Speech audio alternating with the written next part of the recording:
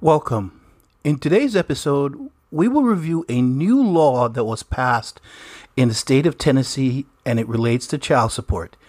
This particular law affects what is called the fatalities of drunk driving. And so we decided to do some research on it because it was widely reported in the news.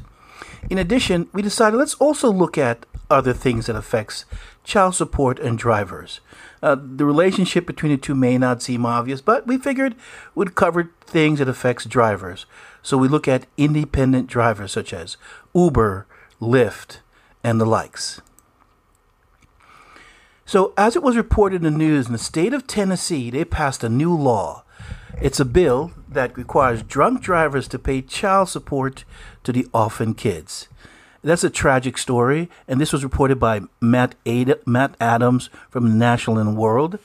Fair use, but I'll give him credit for writing this on April 21, 2022.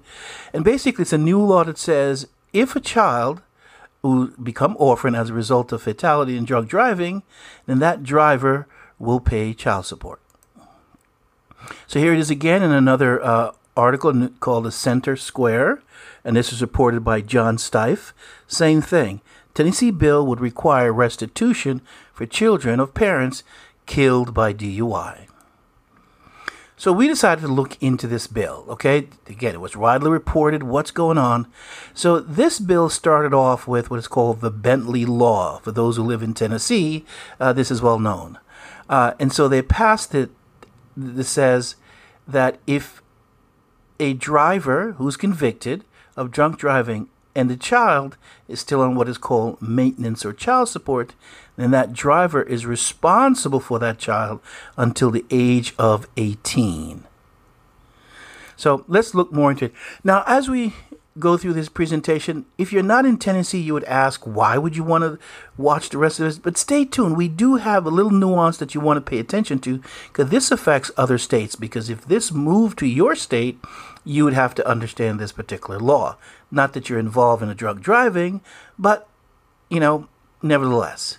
We started a series called The Financial Education, and we believe that you should improve your financial education. And so we're going to intertwine child support and financial education. And we start off with excellent credit.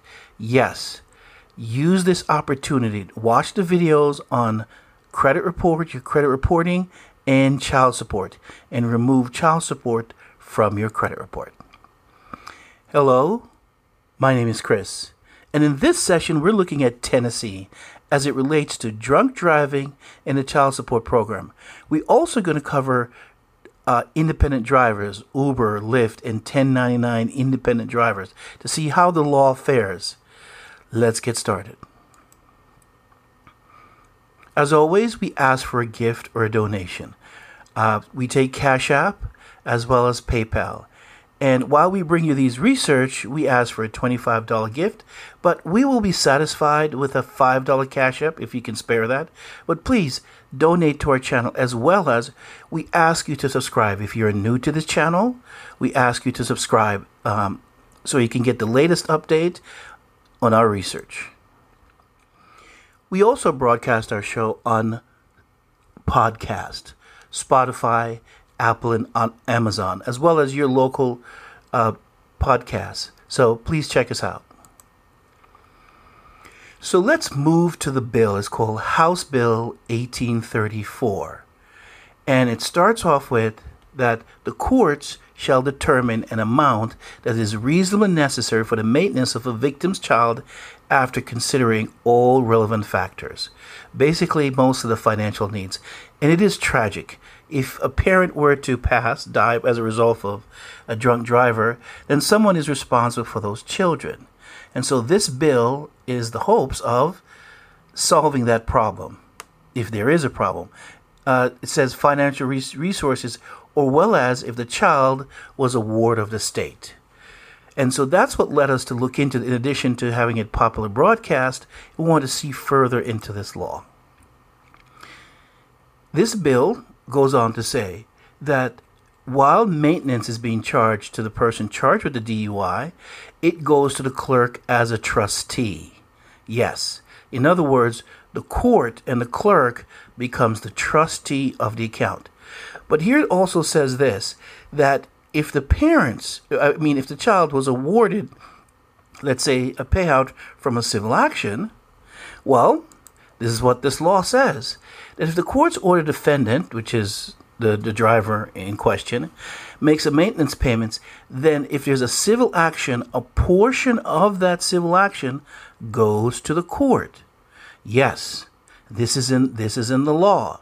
In other words, if the surviving child had a civil action and an award was made and there's a child support payment, then the child support agency and the courts, acting as a trustee, gets what is called the offset. So in other words, they split the award money. So that's interesting. If the child, has an award, why would you need child support? Why would you want to go through the courts? Again, comment below does this make sense to you? I'd love to hear from you.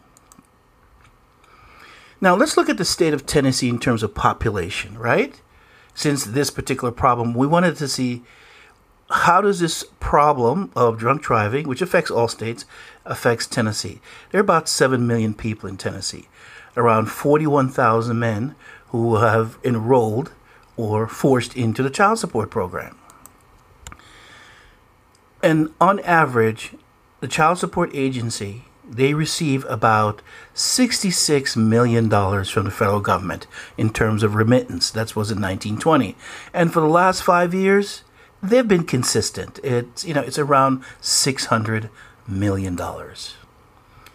So looking at this fatality question and the bill that was passed, remember, it passed the House and the Senate. So this must have been a huge problem. Well, I decided to go to the Homeland Security, where the Tennessee Traffic Fatality Report. Let's look at the numbers. And the numbers I have here is from 2017 to 2021. Again, you can go out and you can search the internet for the results, but here it is. So for the last 5 years, they have had about 1,100 fatalities. Again, these are not accidents or crashes. These are fatalities involving drunk drivers. In 2021, the number was 1,327. So let's step back from this. The Senate and the House, the government of Tennessee, passed a bill that affects child support when the actual number is around 1,300 fatalities. Now, you can comment below, but the numbers does not seem fair. In other words, a very small percentage of the 7 million people are involved in a fatality with a DUI, and of that number, there's a smaller percentage involve children. Again, comment as to why this bill was necessary, or why did they made this fanfare about it when the analytics says it's only 1,300 people involved in that. And over the years, it has not increased dramatically. So again, comment, are we saying that we tried to solve a problem that is not a problem for the state of Tennessee? You decide. So let's move to the second part of our discussion, which is drivers who are independent drivers or who are 1099 workers. And the 1099 workers are barbershop hairstylists, you name it. As you know, child support only affects what is called workers, or in another place, W-2 workers.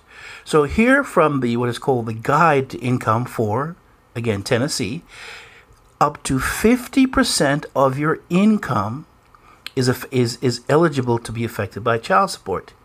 And for the employer to be involved in the program, they pay about a fee of about $5 per paycheck for performing that function. Remember, your employer is performing a service, basically a third-party debt collection service, and they're paid a fee for that. Now, someone would say $5, who cares? It's still money, right? They're already taking 50% for child support. Now they're taking another $5 from you to pay the child support. So let's deal with the 1099 workers. As you know, back as I said earlier in all my other videos, that the 1099 workers do not pay child support. In fact, they're not involved in the child support program. Only regular workers. So here's a statute relating to what is called self-employed in Tennessee. It's called Title 36, Section 36-5-501. That's the income withholding section. But inside the income withholding section is a little carve out what is called obligors that are self-employed. Yes, I know men should not be called obligor, but for the sake of this video, let's call obligor. So they're saying that for self-employed people, that they cannot go through what is called the child support program or the disbursement unit. They have to follow the guidelines within this section of the law. Because why? Because 1099 workers, independent workers, are not involved in the program. So here's how they broke it down based on our research. So if you're an independent contractor, a driver, Uber, Lyft, but just an independent contractor, and you're self-employed, whether it's a partnership, whether it's a limited liability corporation, or wherever the compensation is, it comes from your private transaction. This is what the law, the section of the statute says. It says that you must, as an independent contractor, set up what is called an independent deposit account. Yes, they can order you to set up another account for the purposes of child support. Okay? And then once you set that account up, you now have to give the Department of Social Services a written authorization such that they can disperse or take money from that account by automatic banking withdrawal. Let's review that again.